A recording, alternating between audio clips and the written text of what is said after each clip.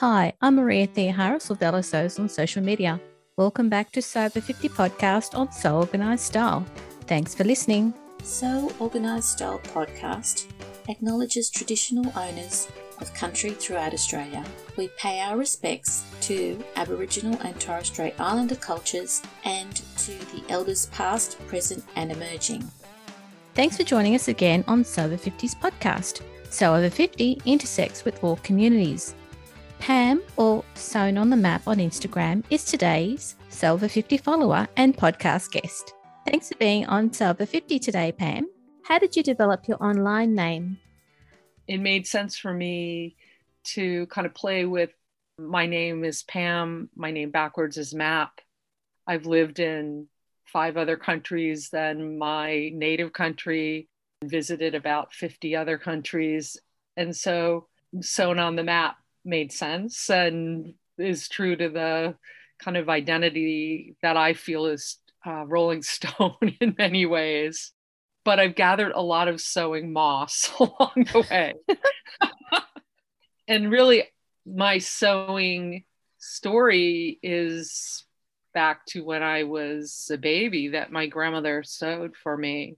And so I grew up in a family that believed home sewn clothes were better than store-bought clothes because what my grandmother could make for us always was much more beautiful, better fitting.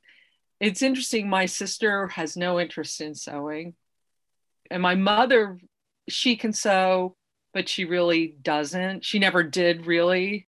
I was the one who really became very passionate about it. And my grandmother showed me how to sew and supported me as far as she could, because I lost her when I was in my early 20s. I sewed as soon as I was able to from little on. So, but like all of us, I've been at jobs, children, life, that the amount of time you can spend sewing really kind of fluctuates throughout your life. It does. It really does. Can I go back to the quality of your grandmother's sewing? The comment that you made was that your grandmother's sewing was a better quality and it was more beautiful. Were the clothes that your grandmother made, did they last longer as well? Yeah, I still have some of them. You do? Yes, I still have. I'm like, I could take a picture out of a magazine and hand it to her. Mm-hmm. I have a beautiful velvet dress she made me based on like a Ralph Lauren photo from like the 80s. And she just looked at it and made it for me. Mm. And she made me, she would sew from patterns too. Yeah. So she made me these beautiful, back then, it's so funny because like a lot of the stuff I sewed early on when I was like in my teens and 20s is a lot of what everyone's sewing now, like those Laura Ashley dresses that were gathered at the waist. I made 4 of them with these like square necks and puffy sleeves. I have no idea what happened to them, but I wore them a lot. That was my uniform when I was in college. I was always like in a frothy dress. But my grandmother made me some Ralph Lauren pattern dresses. And I have 2 of them still. And my daughter wore one for Christmas. On Christmas Day, she was wearing this dress. Yeah, so they've lasted. They're beautiful. I have some suits she made me, a coat. I have some ball gowns that she made for my mother. She was amazing and totally self-taught. Totally. Totally. And do you look inside of what she's made to get a better idea of her construction? Sorry, I'm getting really sewing nerd here. She didn't have a serger. Yep. So she would line things a lot. Mm. And she would hand sew a lot of things to get things just perfect. I was in college and I was going to go to a ball. I was actually overseas at college. And I asked her, could you please make me a ball gown? And 3 weeks later, this black ball gown that I still have showed up. And I mean, it fit me perfectly. I mean, how talented is that, really? Oh, yeah, she was amazing. Yeah. It sounds like she was very interested in making sure that she passed on her skills to you as much as she could. Yes. And then also, I think she also really liked being the kind of magician that she was.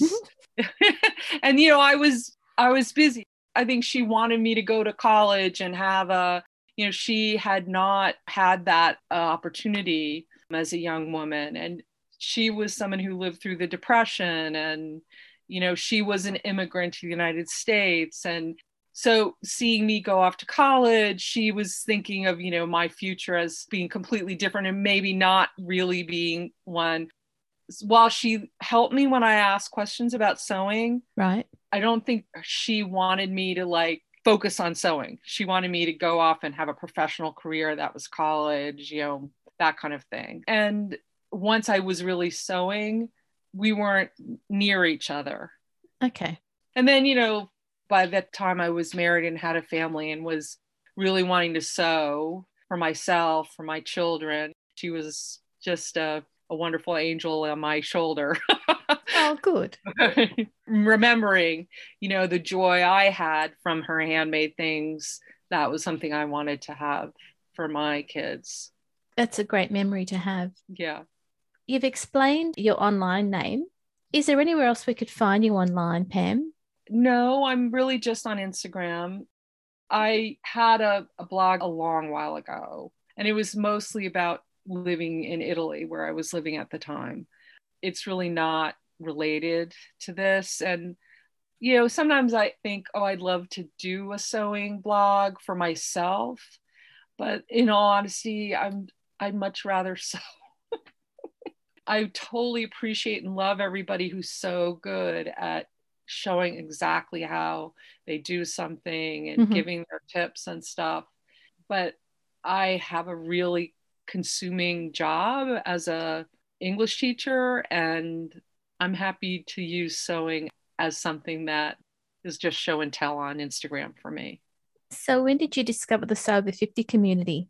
I think very soon after the hashtag happened. I was so excited about it, and it made it so wonderful to connect with people who were passionate about making their own clothes and all the details. And what I love is, when I'm wanting to sew a pattern, going and looking at everyone's interpretations, because I know we all know what it's like to not have this, to sewing in a little vacuum, because especially in the 80s and 90s, I mean, there's been a resurgence, I think, in women younger than us wanting to sew.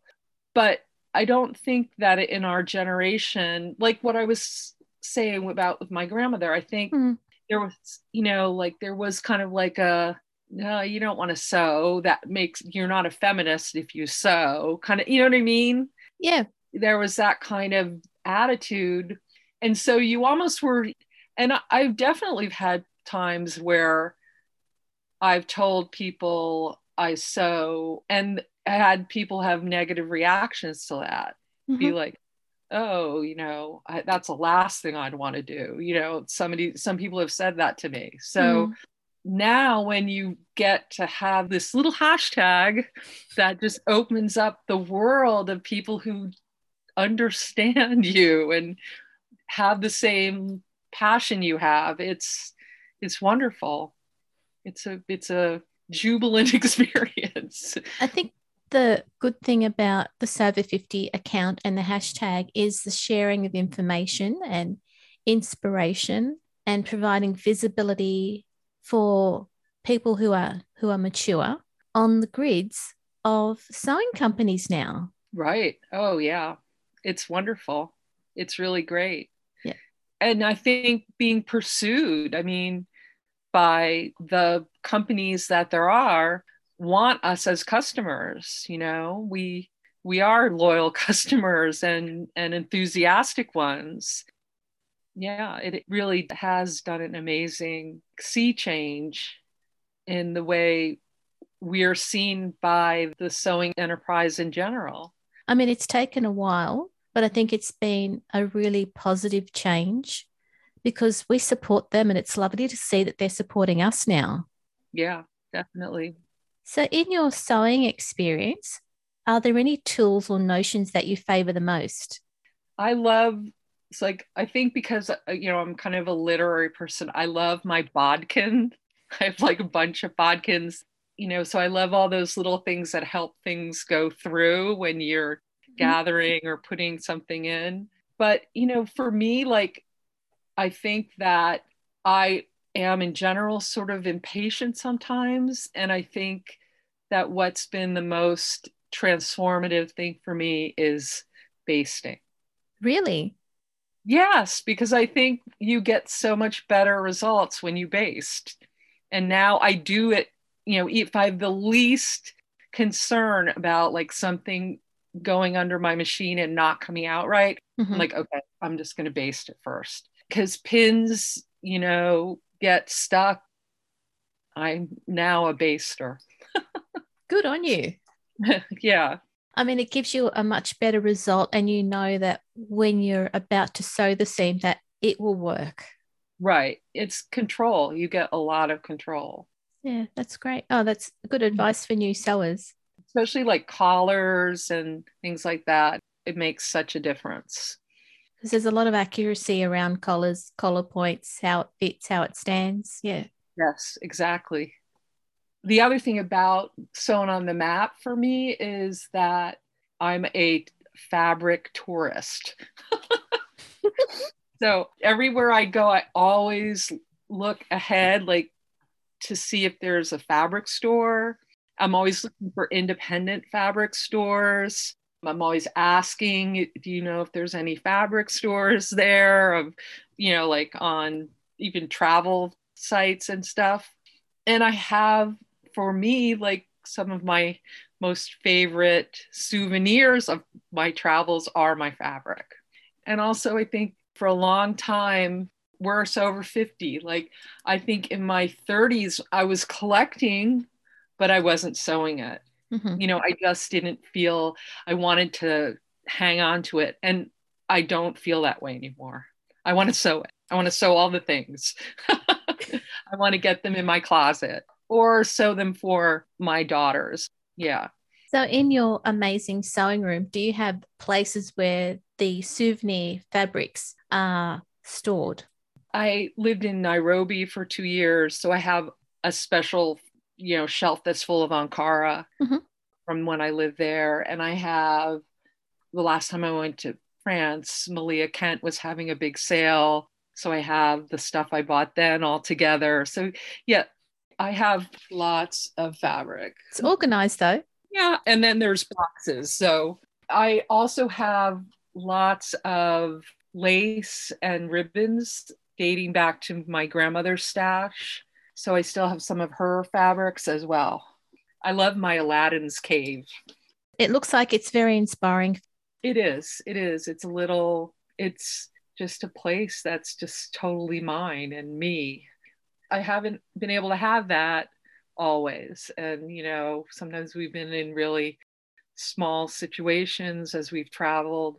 My husband's job took us on a lot of these places overseas, and it was great and I loved it. But sometimes, sewing was, just my machine underneath the table that I could take out and then had to put everything away because we just didn't have the space. So when I have had this room, it's so great. Very special. Yes, just kind of a life goal that's happened. That's so good to hear.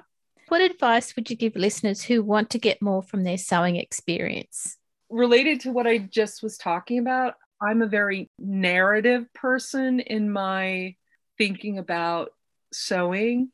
I like to have a little story or a little idea about why I'm making something or what I'm making it for. Having those inspirations is really important, and also to go the full length on it. Do the thing that makes it even more unique, even more special. I have a collection of buttons that are really wonderful buttons, but they're just ones or maybe twos. So now I'm finding ways to just use them as a small embellishment. even if it's just inside, like, or on a pocket. For me, that is the je ne sais quoi you're looking to put into things, that makes it so much your own. So it's a Pam special. Yeah, or any sewist can have their Maria special. Or for me, that's why I sew. It's that feeling of the specialness of wearing something you've made, that uniqueness.